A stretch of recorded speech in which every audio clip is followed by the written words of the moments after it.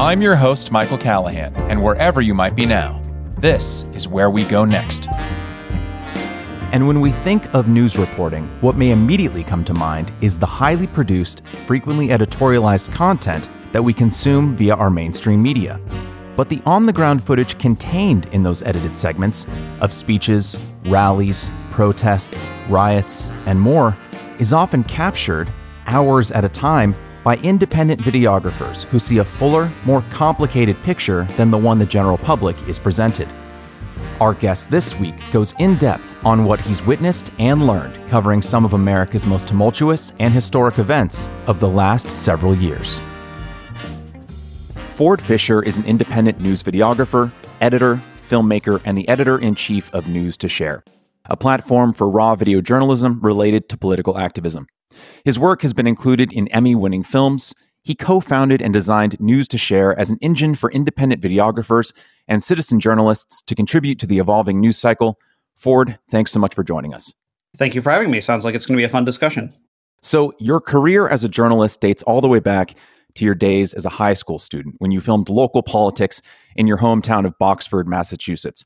But today, I would say you're probably most well known for your on-the-ground coverage of political extremism, either at rallies, protests, or riots across the United States, from the Unite the Right rally in Charlottesville in 2017, to clashes between the Proud Boys and Antifa in Portland, to President Trump's January 6th speech immediately before the storming of the U.S. Capitol in Washington, D.C.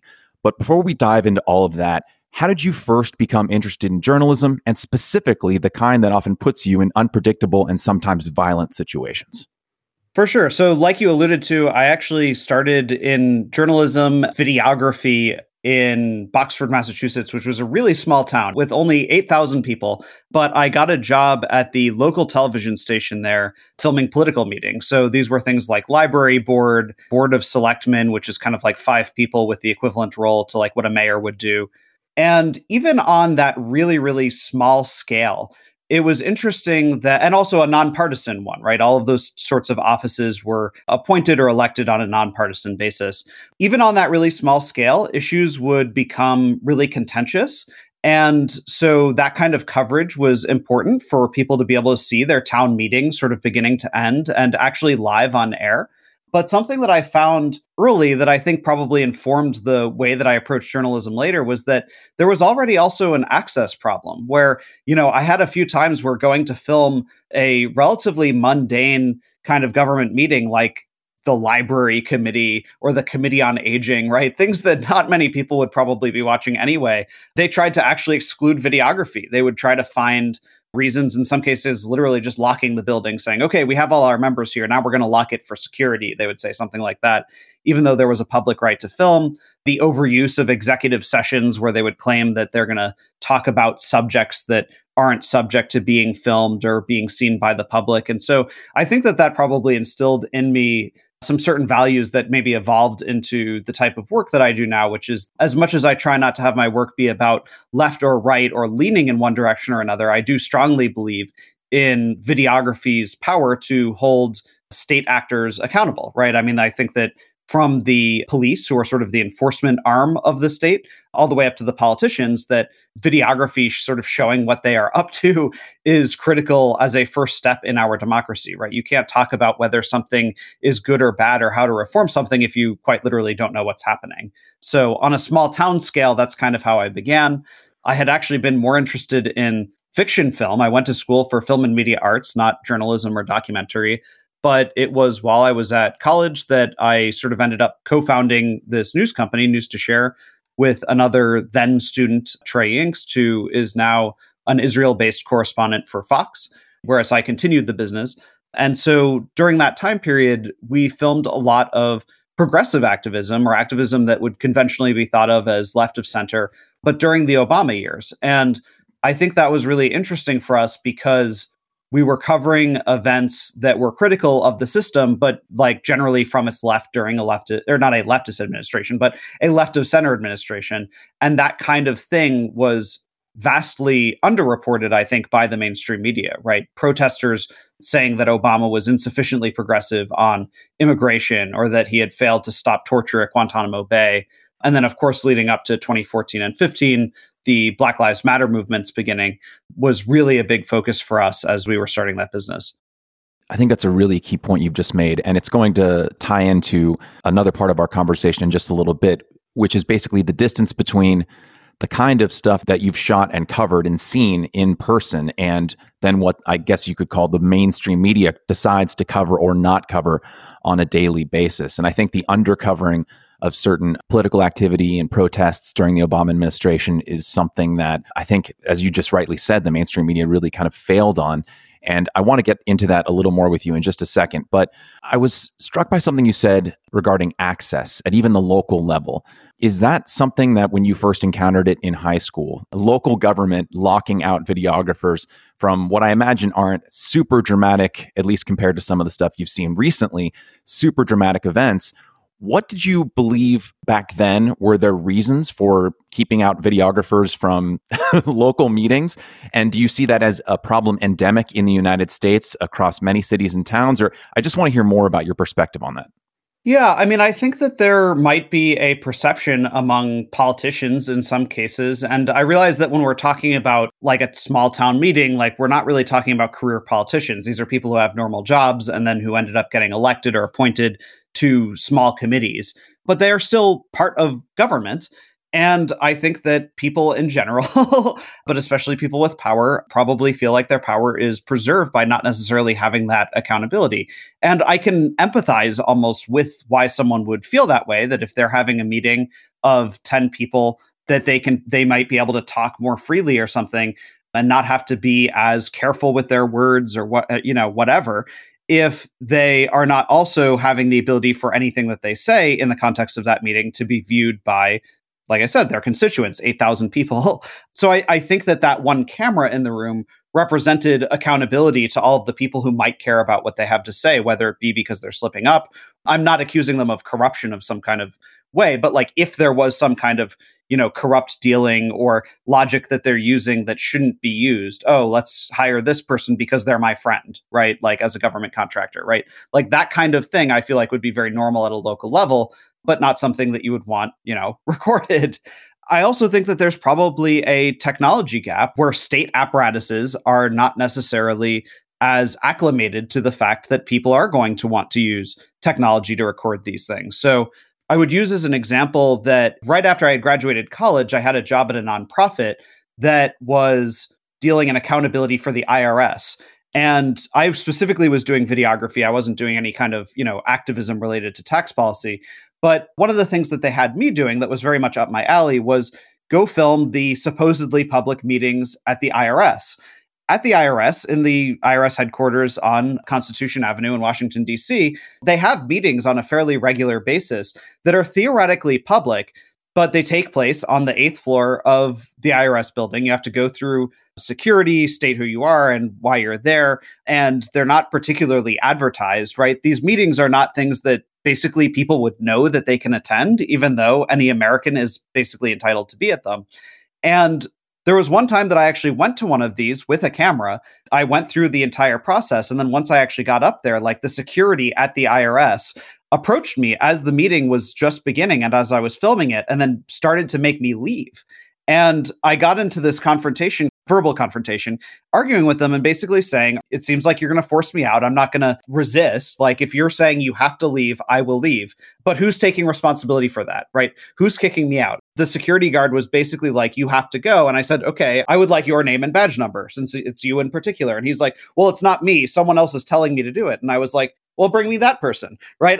I want who is accountable to this decision right now. And as this conversation was going back and forth, a sort of PR person, a public representative person from the IRS came like running into the room and he was like, wait, stop, let him stay. And he was very friendly. He actually gave me a business card and he said, just call me the next time you come because they're not used to this.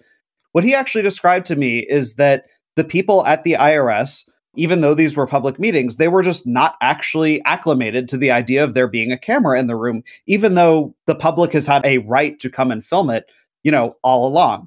So as a general matter of governance, I think it would probably be better if any kind of governing body, state, local, federal, was aware of the kind of accountability that they could be held to and accepted videography. But at this point, I think there might be some level of like growing pains where to committees and so forth that have never had that sort of thing, that it might be hard for them to get used to it, and they might be, combative or resistant to that kind of accountability.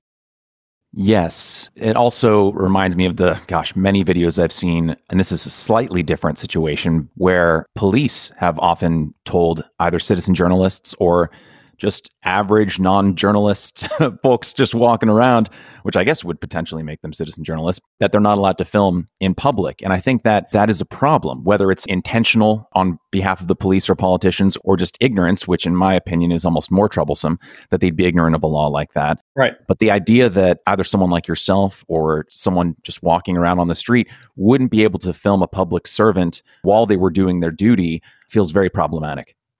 Right. And as I described, in my opinion, the police are or not just my opinion, I think it's objectively true. The police are ultimately like the enforcement arm of the state, which is why I think that it's especially critically important to film them, which I think that there's been a connection that maybe some people make that says that like filming the police is like an anti-police act in some way. And I would argue that for some people it is, and that can perfectly legitimately be true.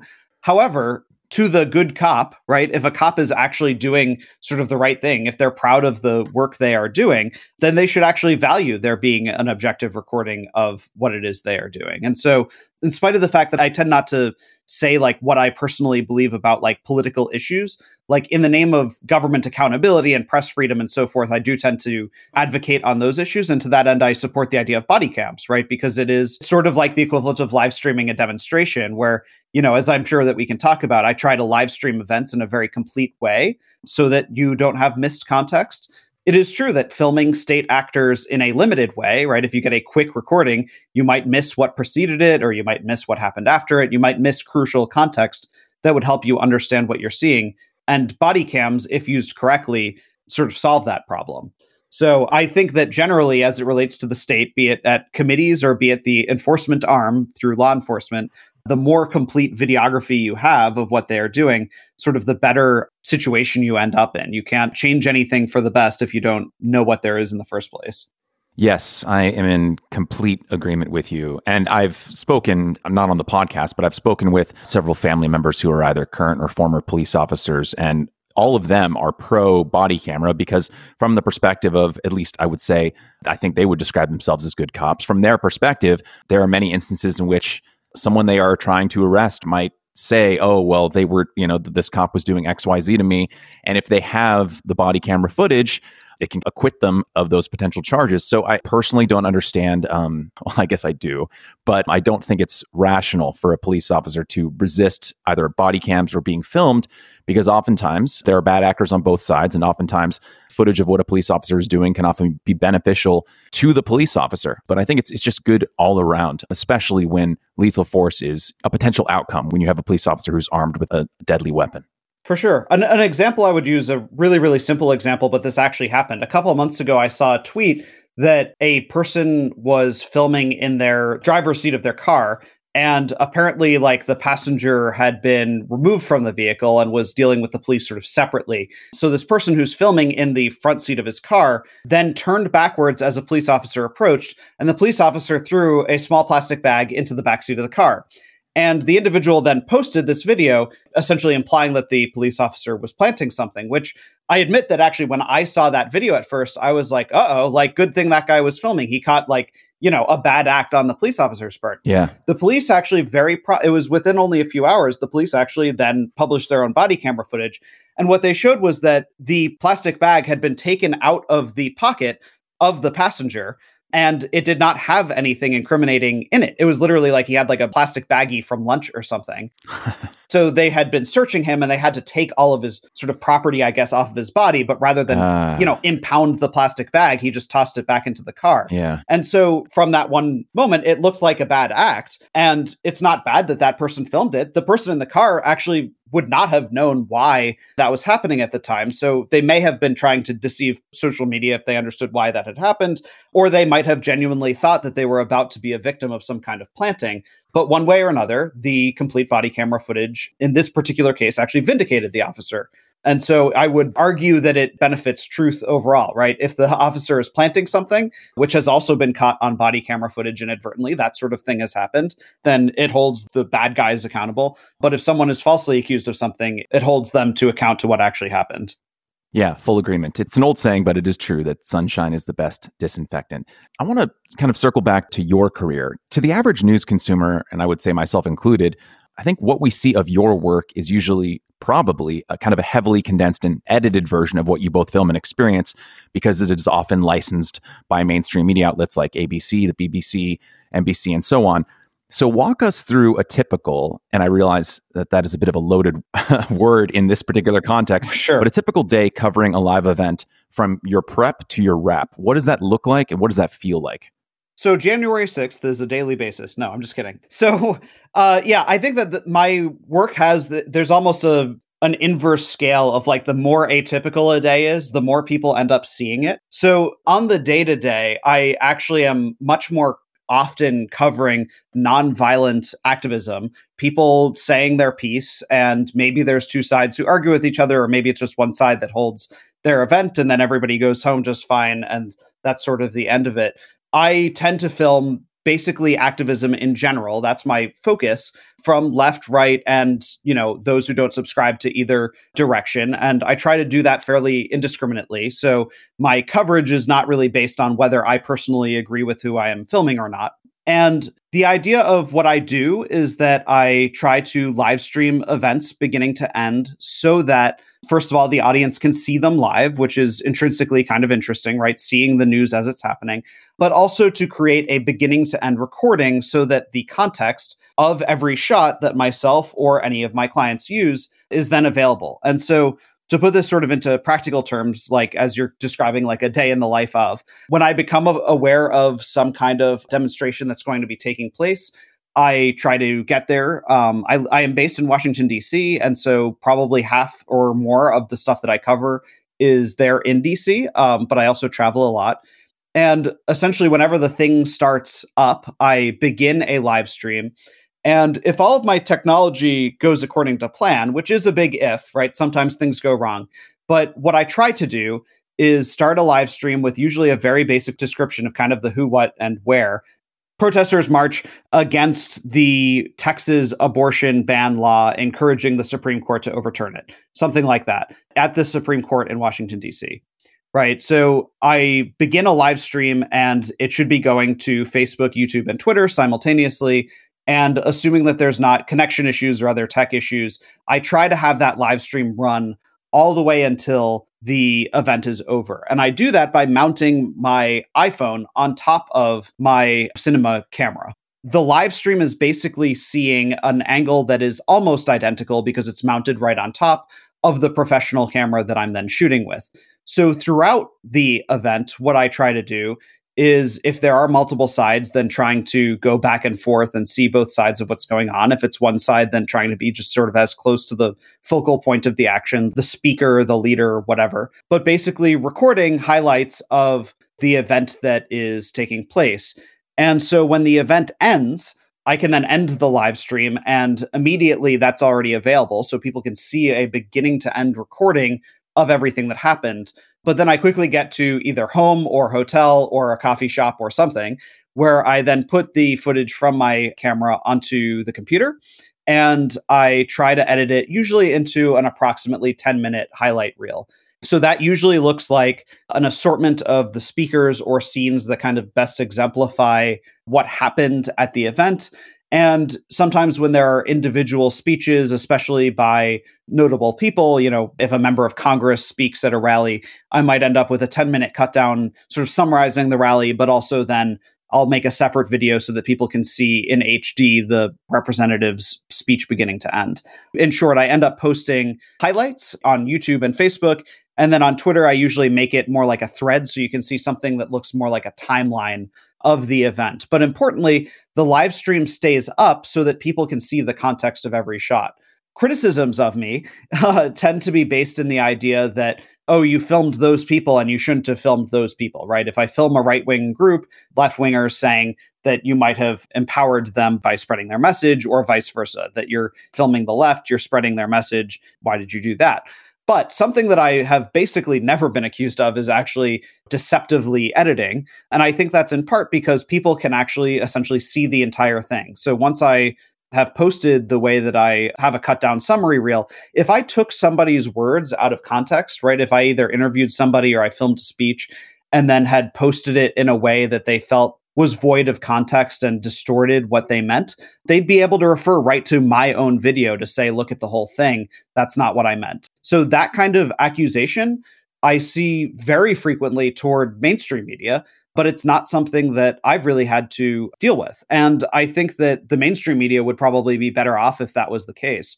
But in terms of the way that I do this as a business, the reason that I do all of these things ultimately, in addition to just people support me on Patreon and I get some level of ad revenue from people watching the videos, is that then networks can license the footage. So if I filmed something that a network didn't, they can then reach out to me and say, hey, we missed, this or that. We'd love to buy a license to use your footage of the thing on our 5 p.m. news broadcast or in this documentary, whatever. And the value, I think, of that is that as opposed to most other, news networks and contributors and so forth, when my content then makes it onto air in a film or on a news broadcast, I can also refer the audience to here's the full context of that, right? So I'm not accusing them of, if CNN uses my work, I'm not saying that CNN is editing it deliberately or deceptively. But of course, if they're making a 43-minute documentary and I filmed a 2-hour event and that, event is only a tiny part of what they're, covering, some people might be interested to see the whole context of how they used whatever they used. And so I think it creates a unique value because even for the mainstream media, there's some level of accountability that I can show, here's the whole thing that went with what they then presented in this documentary film. I think it holds the media accountable, but I think it also creates a greater just understanding among news viewers about what it is that they're watching.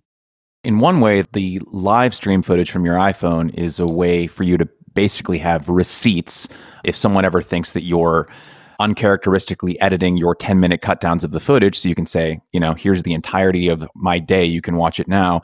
And then also the entirety of the footage that you've shot on your more professional camera.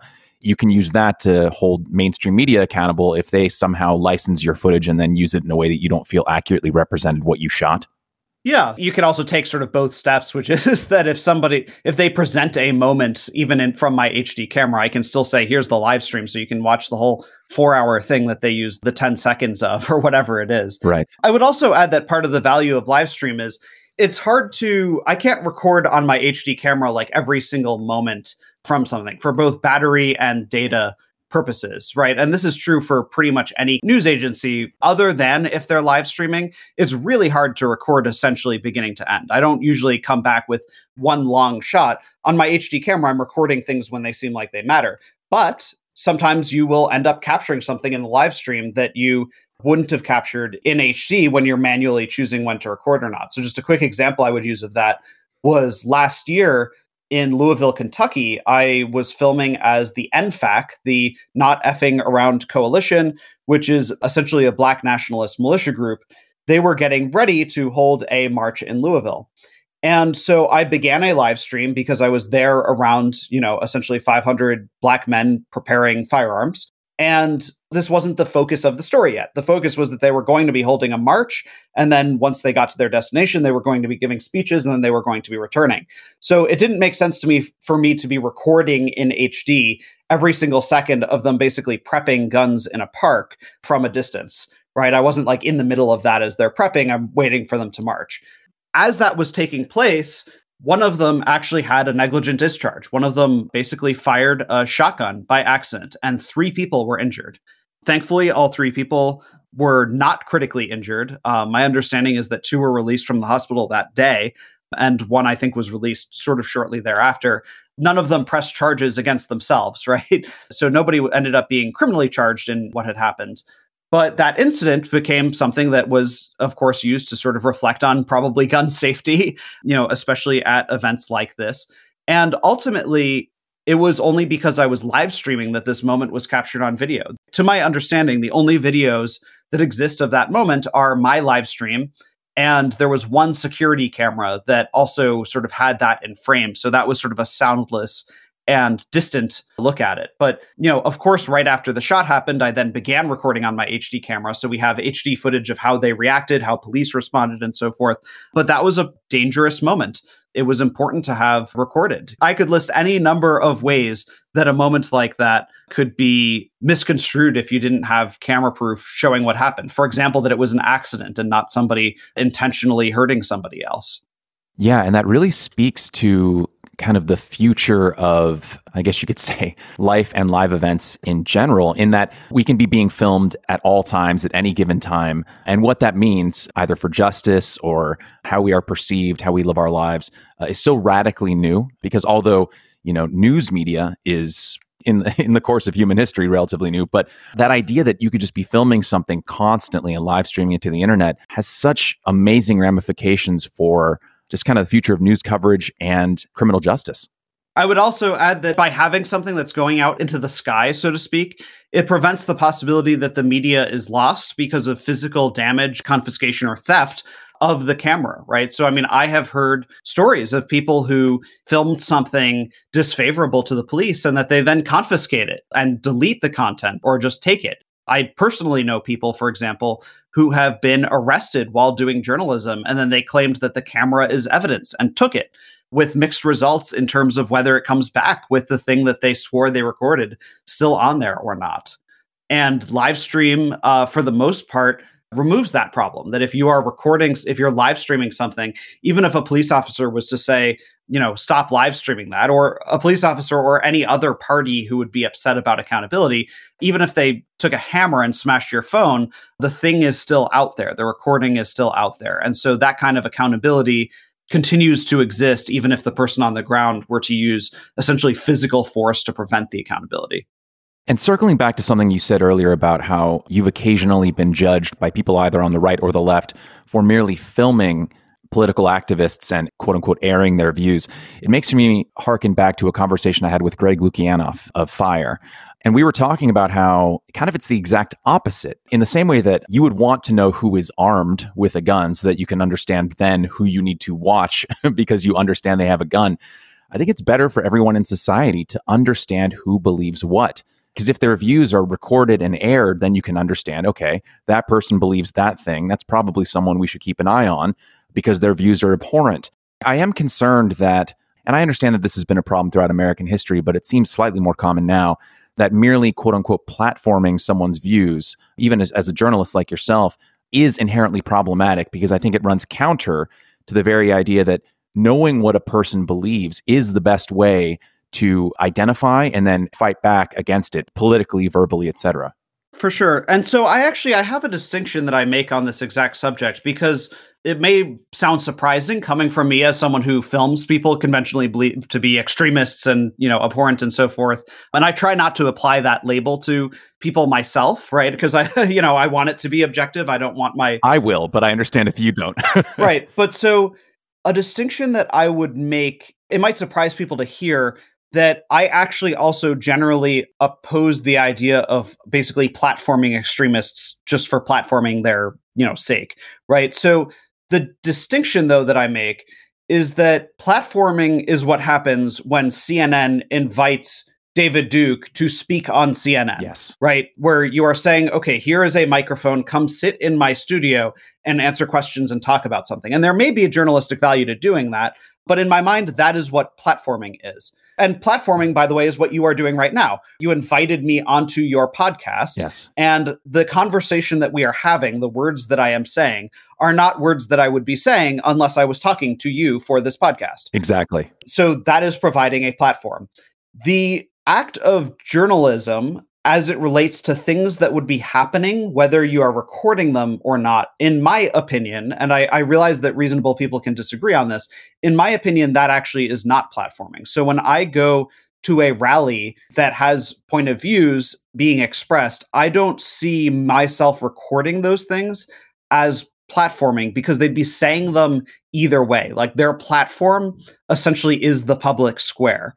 And there are actually some gray area type situations, I think, on this, such as I would give as an example. In 2018, there was a neo-Nazi. There was a person he's Hispanic, but he was throwing sig hail. He was putting selfies online of himself throwing Sig Heils. This was actually a former Proud Boy who had been, depending on who you ask, either he left or he got kicked out of the Proud Boys. And this individual had been holding sort of hardcore MAGA events, but had sort of escalated up to that he was doing essentially pro-Hitler things. And so was about to hold this event that he was calling the Fash Bash. This was literally going to be a birthday party for Hitler. When he announced this thing, he got kicked off of basically all of the social media platforms. But he basically asked me, do you want to come and film this event? And I said no. And the reason I said no wasn't just because it's like sort of an abhorrent, like it's a ridiculous sort of event going on. If he said that he was hosting this thing in Washington, D.C., outside the White House, I would definitely want to record how does the community respond to something like that? Are people going to counter protest him? Right? But he was holding this in like a private venue, right? This was him in a private space, inviting people who he could control, who's showing up and who's not. And in my opinion, in that particular context, if I recorded that event and then sort of published it to the world, it probably would kind of be like platforming, right? He'd be doing it whether I was there or not. He was looking to you for PR. Right. It would be inviting him to sort of present what he's doing in a way that is pretty much in a controlled environment on his part. And so that felt like it would basically be platforming. So for me, the line is that I think that if the event is a public event, that it's happening in public space, that there is a public service to filming it. And there are some occasions in which it makes sense to also film something that is happening in private, right? So, a conference, for example, right? I have to get a press credential to go and film a conference, which is in a private space. And so I realize that there's probably, some give and take, right? I think that there is a little bit of case by case basis on this. But for me, that line is fairly clear. And so there are some people who would disagree with me and say that, well, but you're putting them on your YouTube channel by recording them. And that is a sort of a platform. I personally don't agree, but I understand where they're coming from on that. That example you used about the fascist birthday party is a really excellent line to draw. And I also think that regarding platforming and the distinction between you covering someone in public versus someone inviting, say, David Duke onto CNN, I think that the line that you're speaking of is really like, is the journalist instigating the incident and therefore creating it? The only reason he is talking is because he was invited to talk. And so the journalist instigated the incident itself, as opposed to someone just filming David Duke walking down the street saying whatever he was going to say, whether or not a camera was there. Right. And so it's a distinction that's actually a little bit hard to articulate on Twitter because I think I hate to use an overused term, but it's a nuanced distinction that probably doesn't fit in 280 characters. But I also feel like, and my audience is certainly welcome to tell me if they don't agree, but I kind of feel like by publishing using a very consistent format over a long period of time, it seems to me that the purpose of my work is fairly obvious. And the people who then are critical of it for some reason or another are often people who probably aren't as familiar with it, right? Like if people say Ford is only filming the left or Ford is only filming the right, those points of view might be dissuaded if somebody is watching it over a longer period of time. But also when something goes viral, it introduces a lot of people who are seeing your work for the first time or at least hadn't sort of realized that they'd seen your work before. To dig a little deeper in terms of the distance or correlation between the footage that you shoot that is licensed by mainstream media outlets and then how they use it. I mean, you in effect, because you're there filming it, you get to see how the sausage is made, so to speak. So then when a news corporation then licenses your footage and uses it in a news story, how is the reality that you experience on the ground shooting that footage in long form different from what we as consumers of the media later see? Do you find that for the majority of the time that your footage is represented responsibly and in the context in which it was filmed? Or have there been instances in which footage you filmed has been used and skewed in such a way that there is distance between what you filmed and how it was presented by a mainstream outlet? For the most part, I think that my experience has fairly consistently been that when I ultimately am the one licensing to somebody, I have found that I think that has an effect of making it not be taken out of context, in part because there's probably an awareness on the media's part of the type of media that I do, right? Like when you're licensing from somebody from 30 seconds to 45 seconds into your 10-minute YouTube video, like there's an awareness that you're still kind of accountable to that YouTube video that still exists. Like it would be pretty easy for somebody to find the context if it was used wrong. I think that what I've found, if I had to sort of air a grievance about it, would be that in some cases, I feel like it can be very limited. Where for me, I go into the situation and I hear the arguments to their completion. I hear everything sort of beginning to end. And I find that the 24-hour news cycle has created this kind of very fast-paced style of news that even when it's not being deceiving in any way, it still isn't kind of as detailed. So to use kind of the example of the NFAC thing, the gunshot that happened on the live stream, ABC Nightly News actually used it that night. They licensed that shot from me.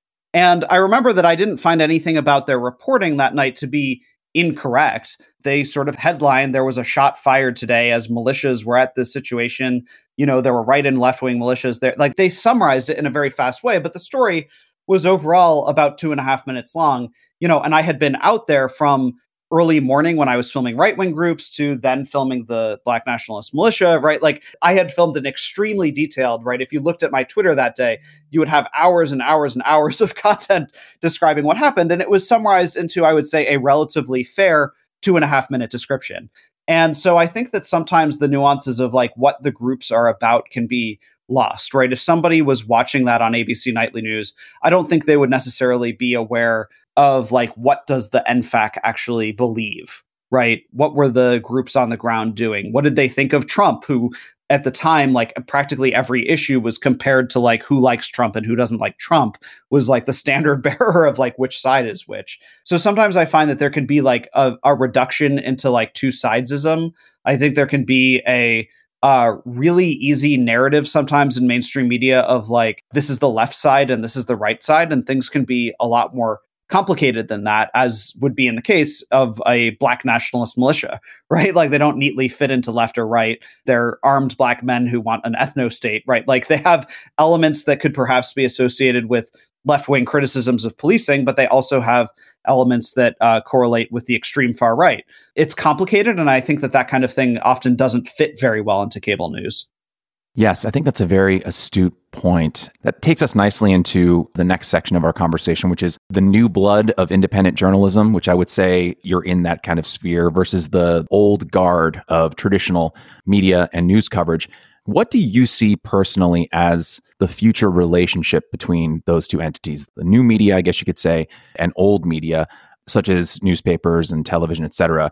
Because on one hand, the old guard did serve in some respects as a kind of important gatekeeper function in that there was editorial processes and sources had to be checked. There were editorial processes and things had to be fact checked before they were published versus today where anyone can live stream anything, anyone can publish immediately to YouTube. So it's unfiltered, but it's also unfettered, right? So sources might not be checked and someone can say just whatever they want. This doesn't apply to you since you're just filming footage raw. But how do you view old media versus the new media? And is there a way for them to coexist without a kind of increasing tension?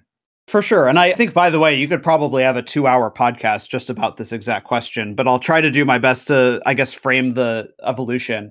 You know, when I think that most people think of like mainstream media, they're largely thinking about basically cable news companies and their online offshoots. So CNN on television and then CNN.com and then CNN as an iPhone app and so forth, like all the equivalent things, Fox Nation on the computer, a Fox app, I assume there is one, all of that kind of stuff. Those networks historically have actually largely relied on local networks, both local TV networks as well as newspapers and things, to do kind of the original reporting.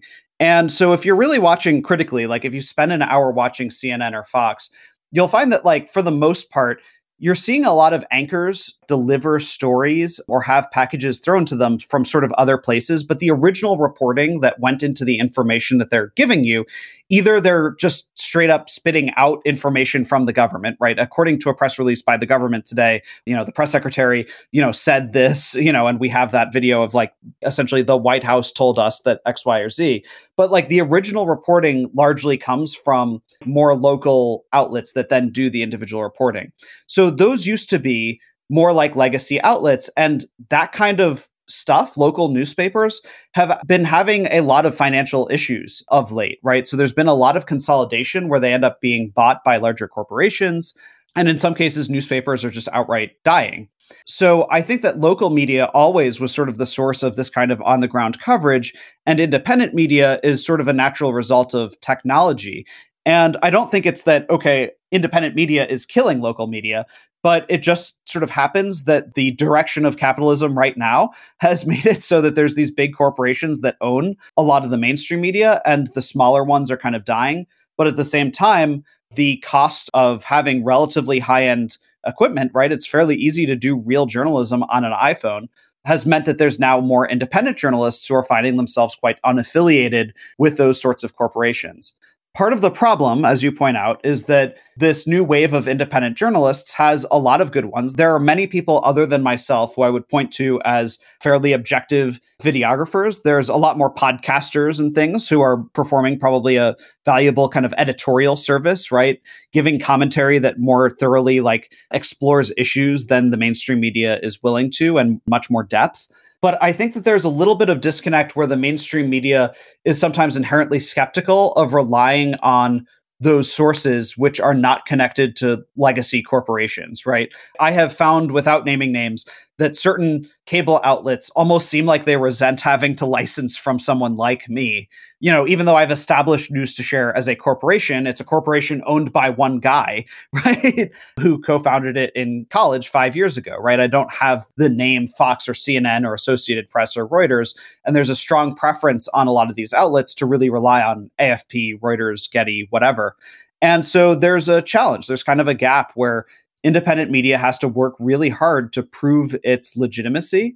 And there's also a problem financially where there can sometimes be a race to the bottom on independent journalists just starting out, go to things, and they don't know what they're worth. It used to be that mainstream media would have to hire freelancers to go to these things or license them from those local outlets or wire services and what have you. And if there's someone with an iPhone whose footage is, 80% as good as, what a freelance camera person would get, and that person's willing to give a license for free just to see their name on the news, which is basically how I started out, right? I used to give free permission in 2014, 2015, just to see my stuff on Fox or CNN with my name on it. There's people who do that today, and then it makes it a lot harder for the independent media to kind of be a part of the mainstream media's economy. So personally, I don't see independent media and mainstream media as having to be at odds with each other. I don't see it as sort of a war for attention. I think that true independent media can hold mainstream media accountable and force them to be better. And I think that mainstream media also probably has, to some extent, a gatekeeping role where it probably can point out, with having a lot more fact checkers and so forth, when independent media is basically spewing bullshit, right? I think a problem that probably drags down all sides is when there is independent media who makes things up. No bones about it. There are some independent journalists who editorialize to the point of basically lying or just outright sort of post fake news.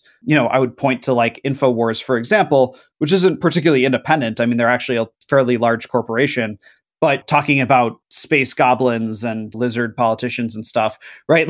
They are probably bring down the name of independent journalism. Yes, and that leads perfectly actually into my next question, which is 20 years ago. I'm kind of aging myself here. I think a lot of us sort of naively believed that the internet would enable us to become ever more informed, right? Once all of our combined human knowledge was at our fingertips. But I feel like in many ways we've gone down a much darker path. While the democratization of media has been beneficial in many ways, I think especially in allowing independent journalists and marginalized voices to be heard where they previously weren't, it has also allowed, kind of as you just said just now, conspiracy theories to metastasize and spread. It's provided forums for extremists to find and connect with one another. And for misinformation that recently endangers public health, it allows all that to compete directly with licensed medical professionals. I've spoken about this issue with previous guests, like communication specialist Sarah Mojarrad from USC and Braver Angels director of storytelling Monica Guzman.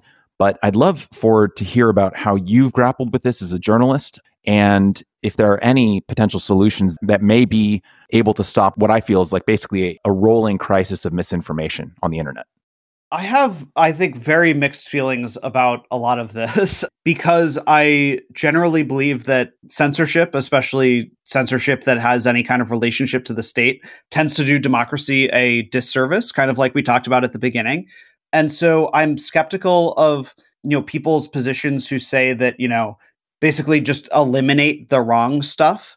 Because I think that generally when you endow anybody with that authority, when you say that Twitter gets to say what is true and what is not true, or you say that the state gets to choose what is true or not true, I think you end up in a very dangerous space, right? There's a lot of things that the state basically lies about, right?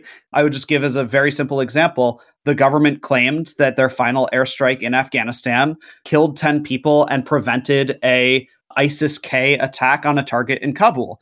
And it was a New York Times investigation. Granted, this wasn't Joe Schmo independent journalist, but it was a New York Times investigation that proved that the government was wrong, that they bombed a car that had people delivering water. It was basically a humanitarian aid worker, and that out of 10 people who died, 7 were children and all 10 were innocent, right? So I wouldn't want the state to have the ability to say you're fake news if somebody posts something critical or accusatory toward them, right or wrong, because I don't fundamentally trust the government to tell the truth in that situation, nor do I trust a large corporation such as Twitter or Facebook or whomever who might have state influence onto that same decision making. On the other hand, of course, you have the problem that you just described, which is that people are able to then post something like, don't get a vaccine because it has a microchip in it or something, right? And so it's essentially made up bullshit. So I struggle with this because my instinct basically tells me that good journalism should beat out bad journalism. And I do think that basically that's true, but it can also be true that the most ridiculous voices can sometimes be the ones that get most listened to, and it can certainly turn people's brains into rot. I probably come down on the side of I'm not the perfect person to decide what all of these policies should look like, but I actually do think that the idea of fact checks connected to questionable posts seems to me to be the strongest middle ground on it, where I don't want to remove something because I have a hard time trusting the state or a corporation to decide what's right or wrong or what deserves to be seen or not seen. But I don't fundamentally really have a problem with a fact check that then links to some kind of credible evidence that the original thing is incorrect. And part of the reason that I'm okay with that is because I also believe that those fact checks can be held accountable. Sometimes they get it wrong. The fact checkers for these companies have sometimes posted stuff that then turns out to be just totally incorrect or inconsistent. So I think that people being able to sort of fact check the fact checkers is also valuable. And by being able to see the original post, the criticism that was then appended onto it, and then criticism of that criticism, I think you end up with a little bit more of a democratized system. So, if I was the ruler of the internet, I'm not sure exactly how I would set it up, but I think that that's the closest thing for me to what I consider to be fair. One of the things that we've spoken about is government accountability. Over the last year, and especially during the protests and marches and sometimes even riots that happened during the summer of 2020, one of the stories that kept cropping up was the mistreatment of journalists and videographers, sometimes by people who were supposedly part of the protests or riots, but oftentimes bad actors, and more importantly, officers of the state, police officers. So what has been your experience covering events over the last several years as it relates to your own personal safety and the safety of your fellow journalists? And have you seen any uptick in violence or general danger posed to journalists over the last year compared to previous years? I can certainly answer the last part first, which is that, yes, I think that 2020 was drastically more contentious, where I suffered by far the most injuries at the hands of any of these parties. So on May 30th, which was the second day that the riots following the death of George Floyd happened in DC, I was shot twice with sting ball rounds by the police. And on May 31st, the third day of those riots in DC, I took a rubber bullet to my forehead, which, had I not been wearing goggles and had it been, slightly differently placed, it could have easily taken out an eye, right? It hit the goggles such that the goggles were pushed down, which caused a cut on my nose. And then the round went into my forehead, kind of leaving this half golf ball size wound at the top of it. I'm not saying that to sort of complain about it, but to point out that, it is dangerous, right? There were people in Minneapolis who did lose eyesight in one eye from situations like that. In the case of all three of those shots, there's one of only two possible explanations, right? The police intentionally targeted media, which is bad for obvious reasons, or their fire was so indiscriminate or so poorly placed that it inadvertently hit a journalist, right? That a journalist wasn't the target and you accidentally got a headshot, right, on the wrong person. So neither of those things is good, especially given that a primary rule of handling any weapon is that you know your target and what's behind it. So they either failed that safety rule or they did know their target and they targeted press. That happened, I think, much more severely in 2020 than I had dealt with before.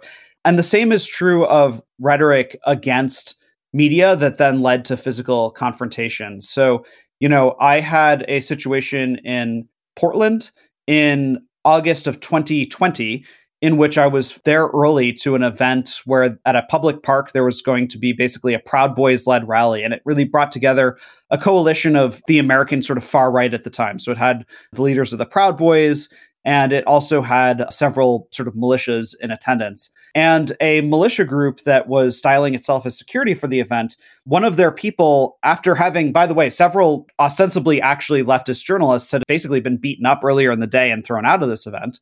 And one of these militia people approached me along with several other guys that he had sort of with him, backing him up. This is an armed person, came up to me and he said, "You need to leave." And I was like, why? And I questioned back and forth, and I did record this interaction. And he said, "We obtained intelligence that you are Antifa." And this was a laughable accusation, right? Never mind that I was wearing a bulletproof vest that said press on it, a press credential, a helmet that said TV, and that I was carrying a total of 3 cameras if you count an iPhone. So visible cameras, the word press and TV all over my body, and a physical credential. And that if you looked me up, you would clearly know who I am and that I am media and not so-called Antifa.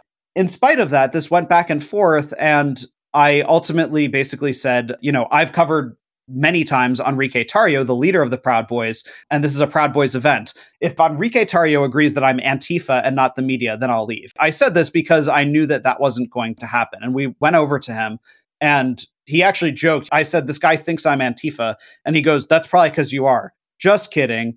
And then he said, basically stop giving him grief. I ended up being able to cover the event that day. But the accusation on the right basically came from that the media is somehow secret leftists who are working to subvert them. And while it is certainly true that there's liberal media who attends those events, or even leftist media who attends those events that are against them, when you're in a public space, people are entitled to go there and film you. They might not be entitled to go there and attack you or antagonize or whatever, but if someone is there recording for whatever purpose, they basically have a right in our democracy to do that. And so I happen to argue, no, I'm not Antifa. But even if I was Antifa journalist, right, whatever that is, right, if I was that thing, that person would still actually have the right to be there and record as well. The proliferation of, not that I think that this is necessarily a problem, but it leads to a problem. The proliferation of sort of movement journalists on these different directions, where you have guys who frame themselves as press, and then they're speakers at the right-wing event, right? People who literally are just Proud Boys styling themselves as journalists or whatever, essentially participants in the event who then have a camera. Of course, that's their right to do it. And I don't have any problem with someone saying that they're conservative independent journalists. That's totally fine. But them doing that has kind of created this effect where some of these movements then feel that the only media who's legitimate to them is the media that's already on their side, is the media that will proclaim their allegiance to them. And the goal of media, in my opinion, the goal of journalism, in my opinion, of course, should not be to proclaim alliance with the person who you are covering, right? To me, that would be an obviously unethical transaction. But for some people in these extreme movements, the view is that that's what you have to do. And I've also witnessed the same thing kind of happen on the left. And when I say the left here, I'm really not talking about the liberal left or even democratic socialists. I'm kind of talking about the Portland anti-fascist movement. In the case of the Portland anti-fascist movement, at one point there was a time period where they were actually very comfortable with the media in general, filming what they were doing, and they were operational security focused. They would use umbrellas to block cameras from seeing what they didn't want them to see. They would wear a black block, right? And I have no problem with that, right? I certainly want them to be, if you don't want people to see something, use your own tools to sort of cover the thing that's happening. And as long as you're not assaulting or confronting the press, that's totally your right to do that. Wear that mask. I will never find out who you are. And I'm perfectly comfortable with that. They kind of evolved from 2020 into 2021, where then it became that, right-wing media was sort of persona non grata, right? Probably a first step in this would be the beating of Andy Ngo in July 2019, right? He's someone who, for the people on the left, it was a lot easier for them to justify sort of attacking him or people like him, whereas it would have been a lot harder for them to justify an attack like that on, a CNN reporter or something. But then it became that, they basically wanted only those journalists who were specifically aligned with them or their rules. So they actually ended up having people who they referred to as like press block, who would take advantage of a ruling that basically said that the police weren't allowed to clear journalists or assault journalists. And so a lot of the anti-fascists framed themselves as independent press, which again, nothing wrong with that. If an anti-fascist wants to pick up a camera and a gimbal and say, I'm the media, that's totally fine. But then what continued to happen was that then they were saying that only those people, basically people who are in our movement, are entitled to film us. And my understanding over the earlier end of this year is that then those people kind of got phased out, where it was all media jeopardizes us. And so no media is allowed at anything that we cover, that we do in these public spaces. And although I don't want to go into sort of enormous detail on this, the last time I was in Portland in 2021, they basically physically assaulted a journalist who I'm quite friendly with, who lives in Portland and who certainly would not be considered on the right whatsoever. And we're mad that basically any journalists were covering the thing that was happening at all. And so this has been sort of a pattern that has, with some nuance and some differences, it's kind of plagued both the far left and the far right, where there's a viewpoint that basically any journalist who is not like sort of explicitly on their side is persona non grata and is sort of fair game to be attacked, as if they are sort of an extension of their enemies. Yes, and this idea that neutrality, right, is seen as problematic or even offensive is something that seems to be spreading, not just among activists on both the left and the right, but within corporatized social media. I mean, you've repeatedly had your raw footage censored or demonetized by social media companies over the last several years. Your Facebook account has in the past been suspended. You've also at times been shadow banned by Twitter, which, for anyone listening, that limits the ability for other users to even find your account. In 2021, raw footage that you shot of President Trump's January 6th rally, which was licensed and used in a BBC documentary, which is, I would say, a pretty legitimate organization, was removed from YouTube for, quote, spreading misinformation, quote, because it did not provide counter viewpoints or context. One more example. Previously in 2019, your News to Share channel was demonetized for spreading, quote, Holocaust denialism, quote, because it featured raw footage of a protest against a Holocaust denier. Now, it seems like this censorship, this censorship has a direct impact on your income as a journalist and your ability to pay reporters who provide additional footage to News to Share. What does this mean for the future of your industry? Both this idea that neutrality in and of itself is problematic or even offensive, and what does it mean for journalism in general? Because if footage of reality without an accompanying moral judgment is considered inappropriate and even bannable, where does this leave journalists like yourself and organizations like News to Share? I think I first want to start with sort of a definition. I totally understand how you're using the term here, but I actually don't like the term neutrality because, in my opinion, neutrality is sort of a statement or implication of like the equivalence of two or more positions, right? So in my mind, neutrality is what happens when CNN puts on a, Republican consultant and a Democratic strategist to argue about something, and they essentially claim to you that the resulting panel is quote unquote truth, right? Because you saw both sides of it. And then CNN essentially positing that they are not telling you which of those two sides is the correct one, that therefore they have sort of created, neutrality, or they've created truth. In my mind, I don't actually take that approach, right? So I don't make any statement that any position is equivalent to any other position that I am covering. So I see neutrality as different than objectivity, which I consider my goal to be. So objectivity is not making a statement of this thing is good or bad. It is a statement of this is what happened, this is what is happening. And it is void of sort of value judgments that they are right or wrong, or their ideas are right or wrong, or this side is the good side and this side is the bad side. There's a cartoon that I've sometimes seen that I think actually very well encompasses this problem. It's an image of, on one side, the Ku Klux Klan saying, basically kill people of color and so forth.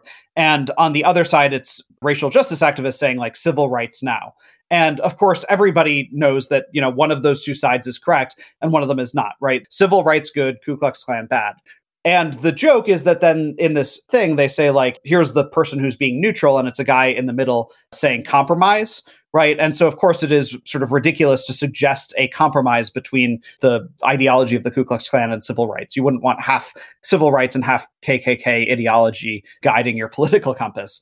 I kind of agree with the criticism of that cartoon, but I would say that that doesn't then mean that you shouldn't record what is happening on both of those, to then actually physically record civil justice activists and show what they are saying, and then to go and record the KKK activists in the case of this cartoon and show what they are saying. Those two things don't, I think, result in a neutral act. They result in an objective act.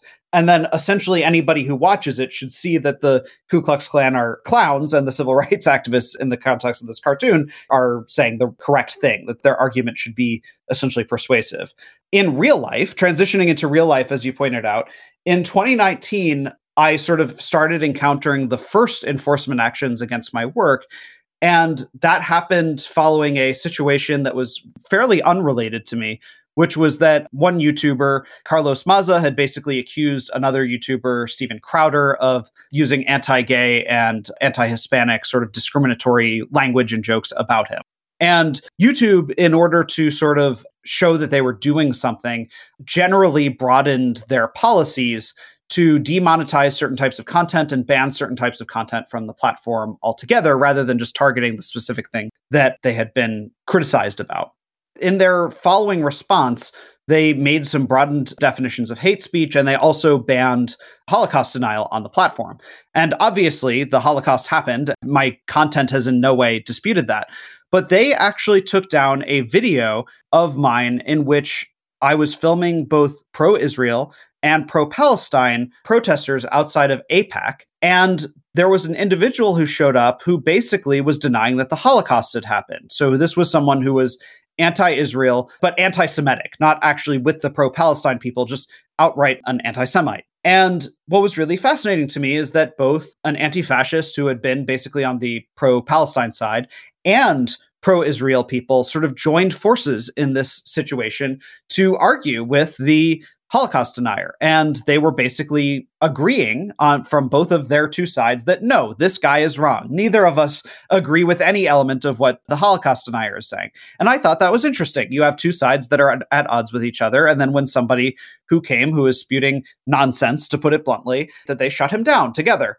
And YouTube misperceived that as Holocaust denial. And it took that video down, as well as demonetizing my channel at the time, which it took 7 months before I was able to get remonetized, essentially by complaining very consistently to YouTube about the absurdity of that enforcement action. So I think kind of the problem is that when they set these policies that probably are well-intended, right? I totally understand the intention behind rules about hate speech and Holocaust denial and so forth. But when they're leaving these two systems that are largely automated, they're not going to understand the context of what's going on, right? So my video of people shutting down somebody who says the Holocaust didn't happen, if you let a computer sort of go through that and turn it into a transcript and then decide whether a rule was violated, right? It's not going to know the difference between I'm the one who owns the channel and I'm behind the camera saying almost nothing, whereas these people arguing are on camera. It's detecting certain keywords and then choosing an enforcement action based on that. And so I think that part of the problem has been that a lot of these actions are based on the computer recommends something to a human and the human says, okay, or just the computer does it outright.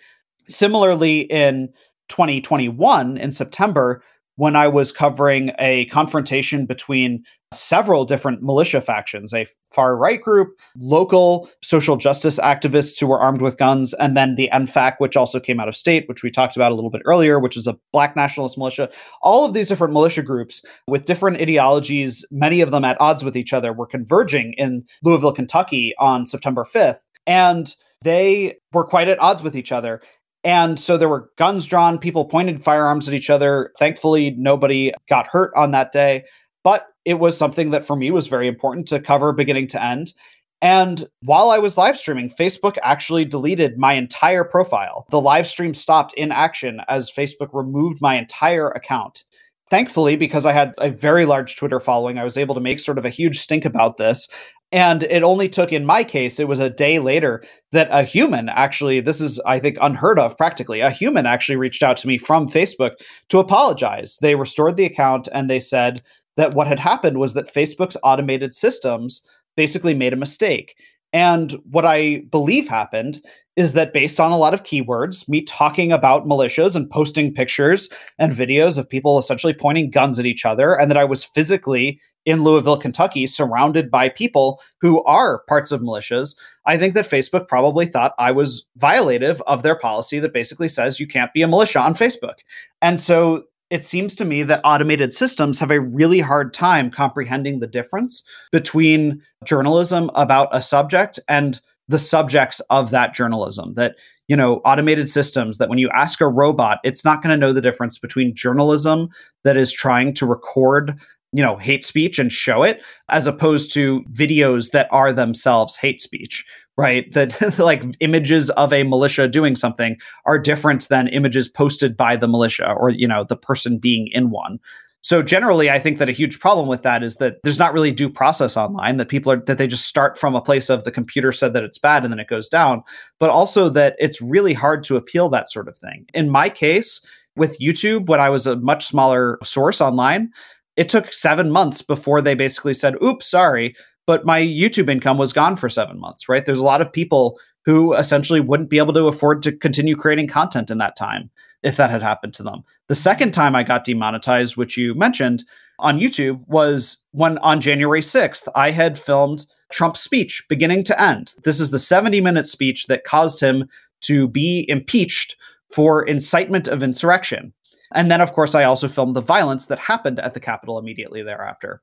Ironically, my video of all of that violence, of the insurrection itself, did stay on YouTube, although it was marked 18 plus. But the speech, my video that showed beginning to end, here's Trump's 70-minute speech, and by the way, the crowd's reaction to it, right? I thought that was crucially important to history, to be able to see beginning to end this remarkably historical moment.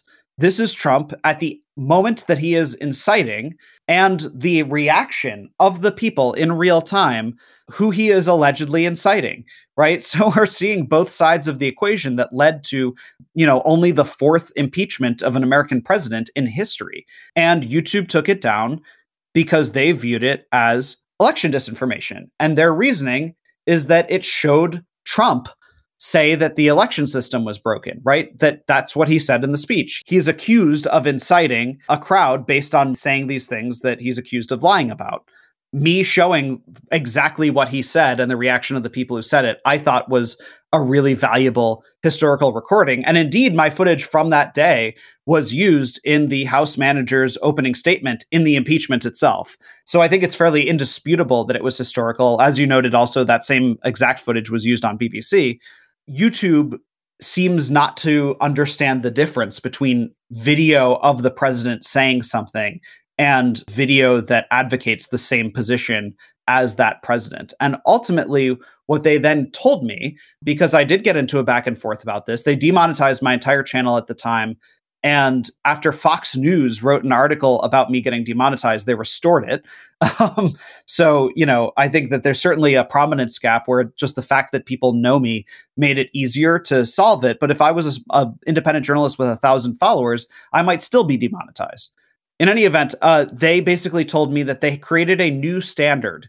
So before, there was a standard called ESDA, Educational, Scientific, Documentary, or Artistic, which basically said that there's certain types of things that generally aren't allowed on YouTube, such as medical disinformation, certain types of hate speech, etc., that presented in the context of education, documentary, artistic, right? If someone wanted to make a music video decrying racism as bad and they had people saying racist things in the music video, right, that wouldn't be taken down for hate speech, right? That's supposed to be the idea. So in my case, not really scientific or artistic per se, but I do believe my work is educational because I'm recording moments in history, and it's obviously documentary. Quite literally, it ends up being used in documentaries. So my view is that the ESDA exception applies to essentially everything that I cover. Everything I cover is for the sake of educating people about what's happening and creating documentary footage of it that's usable for documentaries. YouTube said that exception effectively no longer applies unless you actually add, for certain subjects, you have to add what they call countervailing views. They have so far implemented this for two subjects: vaccines and elections. And so basically, they say that the ESDA exception will only apply when you're talking about the election, specifically claims of election fraud, if there's a greater weight given to a voice in the video that says that there wasn't election fraud. And so this is obviously very challenging for someone who does primary source journalism, because when I filmed the president speak for 70 minutes, I believe that what I actually created is not a product that took a position on the election, right? I didn't take the position in the video that what Trump was saying was correct. I took the position that this is what he said. And in my mind, that's indisputable, right? I don't think that's even remotely possibly disinformative, because it's showing exactly what happened. But they say, since you didn't dispute what the president said, that essentially the video itself isn't allowed. And so I ended up reposting that video, as well as there was a total of 6 videos from that kind of period of December to January that they ended up taking down. I ended up having to basically repost those with introductions where I said, here are some other places you can go to look at, information that will tell you that elections are safe. And so I basically sent my viewers to .gov websites that describe how, election officials keep elections safe. And I resent the fact that I have to do that, actually. I think that it might be a different story if somebody was actually posting videos claiming that the election was stolen. But in my case, as a primary source journalist, I'm posting video showing objectively what it was that was being said by the president. And I think that they're, in a way, putting words in my mouth by claiming that then I have to repudiate the words that are captured in the content. And I want to make it clear, by the way, that this has been taken into ridiculous extreme contexts. So I was actually suspended from YouTube for a week for a video that I took on Inauguration Day. So January 6th happens and DC is locked down. There's, National Guardsmen everywhere. It's very difficult to enter or exit the city. And the result was there was actually very little activism during Joe Biden's inauguration. It was the third inauguration I'd covered activism pertaining to, right? There were protesters outside Obama's second inauguration. There was, of course, a lot of demonstrations outside Trump's inauguration. And then I was outside Biden's inauguration. And for the most part, what I was filming was pretty much soldiers standing around. But one thing that did happen was that there was a sort of anti-LGBT hate group that showed up. So if you're familiar with Westboro Baptist Church, who holds signs that say God hates, and I'm not going to repeat a certain expletive for gay people, it was very much in the style of that, signs that had things sort of slut shaming or LGBT shaming and so forth. And what was interesting to me is that people who were not sort of any kind of organized group, but just sort of organically formed, began yelling at them across the street. There were people who basically mocked them and said that, what they were saying is stupid. And so I was filming all sides of this interaction, the hate group and the people who were countering the hate group. Altogether, I ended up with an 8-minute video sort of showing what these guys were saying and showing people responding to them. And one of the things that I actually thought was interesting and accordingly included in the video was there was one guy who was apparently offended because this group had yelled at a woman who had basically short shorts and like a bra on or something like that. She was a sort of street performer who was less than clothed, especially for a winter day, but to each their own. And they basically were calling her a whore. They used the word whore referring to her. And there was a guy, he was trying to stand up for her. So he took his shirt off, actually, and continued to yell at them. And then he ended up saying, and I remember because I ended up with a transcript of this and arguing with YouTube about this, I kind of have it committed to memory. This isn't in front of me as I'm saying it. He said to them, correct your hate, correct your hate, correct your hate. I still believe, he's yelling at them, I still believe the election was stolen, but you, sir, are preaching the wrong form of Christianity. Basically, he goes on to continue yelling at them. Out of the entire 8-minute video, this was the only moment that actually referenced in any way Trump or the situation with the election or anything like that. The video was taken down for election disinformation, and my YouTube account was suspended for a week. The logic was that there was election disinformation in it because he said, correct your hate. I still believe the election was stolen, but you are preaching the wrong form of Christianity. In my mind, this guy is the only guy with the position that he has in the entire situation. he's arguing with people, right? Literally, he's screaming at people who disagree with him. He's flanked by mostly ostensibly progressives, like people who support Biden, who certainly don't support Trump. And he's yelling at people who actually were saying that Trump is a philanderer and that all of the politicians are satanic and whatever. So this guy is completely on his own, taking the position that the election was stolen. And it was really a throwaway line, right? It wasn't elaborated on. It wasn't like he started pulling out some charts. It wasn't even the point of what he was saying. His entire sentence, it was a prepositional phrase at the beginning of a sentence. I still believe the election was stolen, but, or I guess it was a compound sentence, I should say, but third grade grammar there. But in any event, it was an extremely minuscule part of the video, and they perceived it to be election disinformation because technically the words, "I still believe the election was stolen," were used, and technically those words were violative. And when I argued back and forth with YouTube about this, like, why would one line not said by me, said in the context of a bunch of people disagreeing with him, not count as like, this is clearly like what the exceptions are built for? They said, well, you didn't repudiate that one line, right? So if a single person says something like that, you have to actually present an introduction or text over him that says he's wrong about this. And I think it's sort of forcing me to be something other than a primary source journalist. In the year following this, I have sort of preemptively, when I've filmed events pertaining to like vaccines, where I'm filming people who this has become a considerable voice in this country and one that's important to document for history's sake. There are people out there who believe that the vaccines are bad for whatever reason, and they're holding protests against the vaccines. And hearing what they are saying and that they are doing that, in my opinion, is important to record for history's sake and to understand the point of view of the roughly 20 or 30% of this country who are, you know, in the words of the CDC, vaccine hesitant. I think those recordings are important, but in order to not run afoul of YouTube's rules, I've basically had to put a warning at the beginning of all those videos that say, the CDC says vaccines are safe and effective. Here are some links to learn about vaccine access and whatever.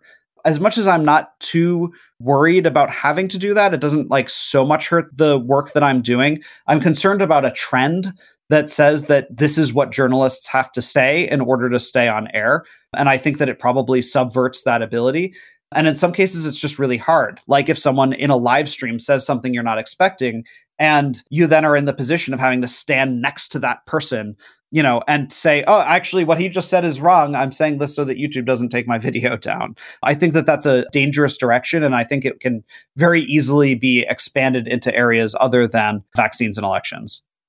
Yes, and it also jeopardizes your ability to be a objective witness or bystander when you're in these events. I mean, to go back to what you were saying about when you've been either covering Antifa or the Proud Boys, I imagine if you're live streaming something in the moment and someone says something that is potentially going to get flagged, and then you in the moment have to announce that what they're saying is wrong or inappropriate, it's going to poison the well, so to speak, regarding your standing with whoever you're filming. And they might become agitated or aggressive towards you because they're now thinking, okay, well, this person isn't just objectively covering what I'm saying and doing, they're actually arguing against my points that I'm trying to make here in public. And I feel like that could potentially put not just your job at risk, but also your life in peril if you're in a situation in which you're having to live argue with someone just to keep your stream up, which could then turn them against you. I feel like there's the potential for that, don't you? The solution that I've come up for that when it comes to events that I foresee having this kind of problem with. So, for example, I live streamed an event that was basically celebrating the life of Ashley Babbitt, the woman who was shot in the Capitol. And my opinion, which was correct, was that there are probably going to be people at this who say things about the election that would be considered disagreeable by YouTube as a platform. You know, so I preempted that by I actually like essentially stepped into a different room to begin the live stream and said, here's an introduction, here's what's going on. Because I anticipate that people will bring up the election, I want to say that YouTube considers CISA.gov/rumor control to be a valuable source dissuading people from blah, blah, blah. Like I basically said those things out loud preemptively at the beginning of the stream. And then before shutting down the stream, I basically repeated them. I've done the same thing in Michigan, where Trump promoted to his own following by email. He said, huge Michigan rally for election integrity. So I went to that. I wanted to film it. When Trump's telling his audience to be there, there's going to be a lot of people at that thing. And there were hundreds and hundreds of people who were there. So I thought it was important to record. So similarly, like I started with an intro saying that stuff, but it can take you by surprise. Like in the case of what happened on Inauguration Day for me, like it was a guy yelling at a hate group who said the one half of one sentence that caused my video to be taken down and my channel to be suspended. So I'm thankful that, since then, I think that YouTube, at least to me, clarified in my case sort of what I would have to say in order to remain on the platform. But I resent that I should have to say anything. I actually didn't have a problem with YouTube's original solution to this problem, which was that when I was posting videos of the very early, right, I had documented, and I think that this will point to the value of this work in general. I documented the Stop the Steal movement beginning on November 5th. So just like do the math in your head for a second, right? 2 days after the election, I filmed the very first event that was being branded as Stop the Steal outside the RNC. And of course, those things then caught a lot of momentum with 2 million MAGA marches attracting tens of thousands of people. There were a lot of individual ones in states, particularly Georgia and Arizona, where people were showing up armed at these events to describe that they thought the election was stolen. So it was building up towards something that now these are incredibly valuable videos showing the history that led up to January 6th, right? January 6th didn't just happen because it happened. It didn't just pop up out of nowhere. There were dozens of events that led up to it. As we speak today, I have a YouTube playlist where I actually have a sort of timeline of, as I see it, the events that led up to January 6th and following January 6th. And of course, whenever anyone reaches out to me to license for a documentary pertaining to the subject, I say, here's my playlist. Here, you can find 86 videos pertaining to this. So that's sort of a business thing, but it shows it didn't happen in a vacuum. These things were important to record. What used to happen actually following the election on those videos, YouTube was actually putting basically a warning under them. It wasn't on top of the video. It wasn't censoring the video, but it basically just said the election has been certified by blah, blah, blah. And it would give you a little bit of information, and it would have a learn more link that basically went to a government website that described the apparatus to protect election integrity in the United States. And I actually didn't have a problem with that, right? I don't really have an issue with, okay, it's my video, it's on someone else's platform. And if that platform feels that it's sort of ethically or societally more responsible to have a countervailing view available under it to give context or to give sort of some other place to look at these things, I didn't really have a problem with that. What I have a problem with is when they say, and therefore these recordings are unacceptable, and then they take them down altogether. Right. And their initial solve for that seems much more acceptable because it's the private platform. It's YouTube making that declaration rather than having to force you as the journalist who's trying to remain objective and just film the footage that you filmed without having to comment on it. Their new policy puts the onus on you, which to me seems like a step too far. This whole thing seems like a terribly unsolvable problem because these companies are offloading moral judgment and decision-making to algorithms. And when humans have to retroactively rectify errors that are made by machine learning systems that can't differentiate between footage that is objectively covering an event like the footage you shoot and footage of someone endorsing an event or endorsing a particular view, I'm not sure how to solve this. The first thing that came to my mind was like, oh, maybe there could be like some sort of Twitter-esque blue badge that journalists could have on their Facebook or YouTube profiles that would exempt them. But then where does that leave kind of instantaneous citizen journalists who don't have a formal background in it, but are just filming something live because they happen to be there and their footage is very valuable? What keeps that from just getting taken down automatically because the algorithm hears or sees something that triggers something that then takes that footage down? This just feels like an awful precedent that is being set and kind of permanently instituted. And I'm not sure how to get around it because there's no way that individuals could watch every single video that's uploaded to YouTube because it's hundreds of thousands of videos uploaded every single day. Is there a way forward in your view that will respect the integrity of objective journalism while also disallowing people who are actively promoting certain things? I think that there's a lot of factors that sort of end up directly conflicting with each other, which is why I think that it's challenging. And it's also why I very specifically advocate for certain things as it relates to press freedom and sort of censorship of media. And I'm a little bit less, I think, clear or advocative on certain other types of cases. It's pretty hard for me to imagine exactly how to deal with some of these other kinds of issues. And then I very narrowly kind of know what I think about it as it relates to journalism. But part of the problem actually already is that, like you just said, I don't want there to be like a multi-tiered system where certain people are kind of whitelisted because they're mainstream media reputable and other people are not. There have been a number of things that the mainstream media has gotten wrong. And I don't want to endow them with sort of this like blanket check mark that says like everything that they say is correct and indisputable, right? You're not allowed to argue with their position on this. And I think that that line is constantly moving. So an example that I would give is Facebook had a policy, I think YouTube might have as well, but I believe this was specific to Facebook, that claiming that the coronavirus came from any essentially human created source, such as a lab leak, Yes. would be verboten, that you're not allowed to essentially claim that as a possibility, that it is scientifically provable that basically the coronavirus must have been formed in nature naturally, and that we're just sort of dealing with it as humanity, but that it didn't come from a result of a human issue. That is now actually very much in contention. There was a 60 Minutes story that made a very convincing case that we really don't know, and that China had been largely non-transparent in the days and weeks following the beginning of coronavirus, where basically China was in denial that their Wuhan lab had caused the coronavirus, but that they weren't letting anybody in. And the conclusion of the experts in that piece was basically that there's a lot of evidence for it. There's probably some evidence that would sort of mitigate that it's also still possible that it's not. And so we don't know for sure. And we very well might never know for sure. But the initial position of Facebook was that if you said, I think that it was a lab leak, you'd be banned from the platform. And now we're in a place where it's like, we may never know for sure, but that very well might have been accurate, right?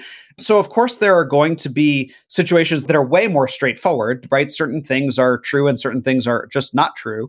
But I think that the better process than letting a corporation make that decision has to be the original purpose of democracy, right? People using their free speech to prove each other wrong and so forth. And I think that if the platforms want to append fact checks onto things, then I think that that's probably the way forward.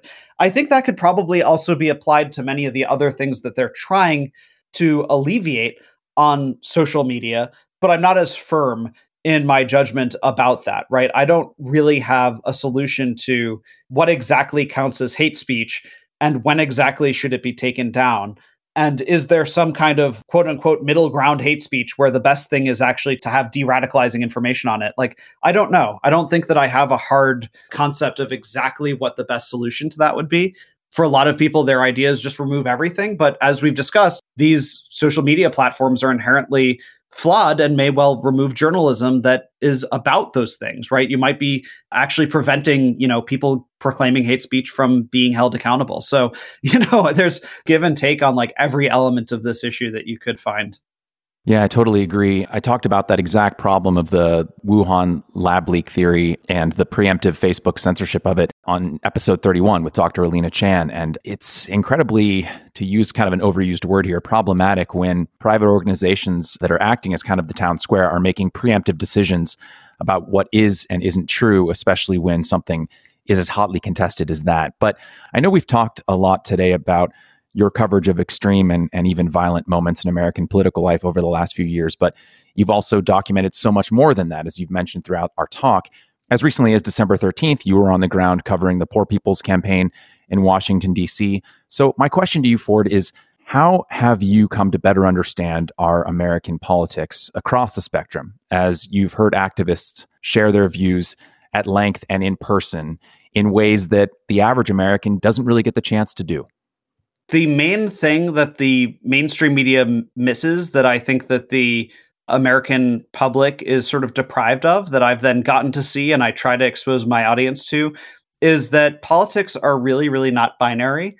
There's a tendency to frame, I think, in the mainstream media, things as just sort of a simple left versus right. And there are some occasions where they say, oh, this person's really left, or this person's really right, or this person's really insufficiently left or really insufficiently right. And so you have people like Joe Manchin on one end or Bernie Sanders on the other end that they kind of describe as at odds with the Democratic Party in one way or another. And there can be a little bit of, again, to use an overused word, nuance in the mainstream media. But for the most part, it's like very binary. Right. And so you don't see a whole lot of progressive activists getting arrested protesting the policies of Joe Biden. Right. You don't get to see that on the media, but it happens. During Trump, there was like a lot of coverage of activism that was really framed as against Trump, when sometimes it was really only tangentially connected. Right. Like the racial justice movement that really, accelerated in the summer of 2020, most people who were parts of those groups were not particularly faithful in the election system overall, right? Many Black Lives Matter activists regarded Joe Biden as having a white supremacist background, that the crime bill had had a major effect on many of the issues that they had talked about. Joe Biden, while running against Trump, came down on the exact opposite side as racial justice activists when it came to fundamental issues of policing. Joe Biden actually was basically accusing Trump of, oh, Trump's the one who really wants to defund the police, right? And so an example of something that I thought was very historical that I filmed that I don't think most people are aware of, when Muriel Bowser, the mayor of DC, had painted Black Lives Matter onto the street outside the White House on H Street, it became known as Black Lives Matter Plaza, and that was done by the state. And that kind of became a symbol of like the White House, here that has Trump in it, and then right there next to it, Black Lives Matter Plaza. What I think that a lot of people didn't even know is that the Black Lives Matter activists in DC sort of took over the area. And for many months, that area, Black Lives Matter Plaza, you couldn't drive in it. It was basically a nonstop sort of social justice community that was there. But they actually painted, as big as the original words, they painted the words equals defund MPD, referring to the DC Police Department. And that was the Black Lives Matter, actual movement in DC. They were saying that means defund the police. And so they were kind of taking a stab at Muriel Bowser, who is a Democrat, who's the mayor, who, while she is painting the words Black Lives Matter, the actual Black Lives Matter activists feel that she's not doing what they actually want. While Joe Biden, is sort of saying that he supports BLM, Joe Biden was supporting funding the police more and was accusing Trump of defunding the police by contrast. That Joe Biden was so pro-cop that Trump was anti-cop, was Joe Biden's take on the situation. So I think that kind of demonstration, the demonstrations where the left or where social justice activists are critical of the supposedly sort of progressive leaders, are often like kind of not used. So this year I filmed a lot of that kind of thing. Like you just said, the Poor People's Campaign was holding a demonstration, which was largely focused on criticizing Joe Manchin from his left. But earlier this year, there was a 1-week event that had a total of 700 arrested over the environment that was saying Joe Biden is not standing up for the environment the way he said he is. He's been approving pipelines in particular was the main thing. Over a week of protests, hundreds of arrested, directly trying to call on Joe Biden to cancel things that he was approving. Mainstream media barely touched it. If 700 Trump supporters had gotten arrested around the Capitol, doing even the exact same things, civil disobedience, light graffiti, basically blocking streets, there would have been wall-to-wall coverage, right? Hundreds of Trump supporters arrested protesting Joe Biden. But because it was progressives protesting Biden, the media doesn't know what to do with it. There's not a binary. And so I think the thing that I've gotten to see and gotten to learn is that political activists, people who care enough about issues to go out on the street and, sometimes get into physical confrontations or sometimes get arrested for these issues, they care very deeply about them and they're willing to hold the people who are supposedly on their side accountable. And I think the mainstream media just completely ignores that sort of thing. I completely agree. Yeah, I cannot say that emphatically enough. I completely agree with you. So to take us to the final question that I ask every guest, as individuals, we're limited in our time, in our energy, and often in our capacity for empathy. Even the most well-intentioned and caring person can't be thinking of every person, every group of people, all the time. It's just impossible. So, Ford, is there someone or a group of people in your life or in the world at large right now that you would like to take a moment and offer empathy to? I've struggled with the fact that the media hasn't reported on this person as kind of a colleague of theirs would be Julian Assange. And the reason that I bring him up is that Julian Assange, who ran WikiLeaks, is currently, as we record this, in Belmarsh Prison in UK, specifically so that he can be extradited to the United States to face Espionage Act charges related to the 2010 wiki leaking of the documents supplied by Chelsea Manning pertaining to the military. The reason that I sort of bring him up in the context of this long conversation that we had about journalism is that people have been having a debate sort of defining him out of journalism. It was actually the Obama administration that, even as they prosecuted Chelsea Manning and even as they actually sought the death penalty against her originally, although Obama in his final days sort of sent a message the opposite direction by commuting her sentence, the Obama administration determined that the prosecution of Julian Assange for sort of receiving and publishing the documents that Chelsea Manning did not have the legal right to leak, that if they prosecuted him for that, they would effectively be jeopardizing press rights because it is not considered illegal to take documents, even that were illegally distributed in the first place, taken away from where they came from, right? Classified documents, someone leaked them, the media publishes them, that they felt that if they prosecuted Assange for that, that it would jeopardize press freedom. And indeed, it is a very normal element of journalism to publish things or publish about things that were leaked in the first place. I could even apply this in my own day-to-day life. Earlier this year, there were hackers who broke into the DC Police Department's infrastructure or something. And basically they threatened DC's police by saying that if they didn't receive some amount of Bitcoin or something, they were going to start releasing documents. And so they released these leaked documents to the public. And I actually found my name in two of them. There were two documents where between January 6th and January 20th, so this is the time period right leading up to the inauguration, there were two documents that cited my work. These were confidential policing documents where they were basically assessing the threat for January 20th.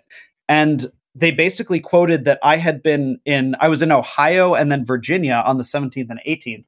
And I had filmed the Boogaloo movement, right? Armed libertarian activists who had gained a lot of attention because of January 6th. Even though they weren't at January 6th, they were holding rallies at state capitals only 9 days later. And it sort of freaked out the media a little bit, right? That maybe the storming of the Capitol could happen again, that kind of thing. And so when I was at those events, I asked them sort of about the inauguration. And basically all of them were like, no, we don't care about that. And so that, my name, my journalism ended up in a confidential document that ended up being leaked. And of course, whoever did that leaking, whoever hacked, the MPD, was committing a crime, inarguably. But once they put it out there to the public, once it was just on the internet, me taking those documents and posting them on Twitter and saying, hey, look, the MPD, had something to say about my coverage, that wasn't a criminal act. Inarguably, that's supposed to be something that's protected. And under the precedent that would be set if Julian Assange is extradited to the United States, a country that he's never been a party, he's never been a citizen here, right? These are laws that they're trying to apply toward a publisher who was in another country. If he gets extradited to the United States and then is indeed convicted of those crimes, it would set a precedent that would jeopardize completely normal activity of journalists. So I would say that something that's alarmed me is that a lot of the media seems to be hesitant to describe him sort of in the terms that I just described. I've been pleasantly surprised when I've seen guys like Tucker Carlson and like Rachel Maddow actually describe that kind of precedent. But when I've looked at things like the Committee to Protect Journalists, when they do their annual list of detained journalists, like they don't include Julian Assange in that. And so I would just say I'd remember who he is, but specifically why he is being charged, right? People can believe that he's a bad guy for one reason or another. And I wouldn't even consider it really my place to, argue for or against him as a person or his actions. But in terms of the legality of his actions, the reason that he is being prosecuted has huge implications for press freedom. Well said, and I completely agree. And as we've discussed at length today, documenting reality as it happens is so vitally important. Because as you've said, our mainstream media often presents a complex picture as a reductive and binary system. So thank you, Ford. I believe that you're providing a real service to our democracy, and I appreciate it, and I appreciate your time today. So thank you. Thank you for having me.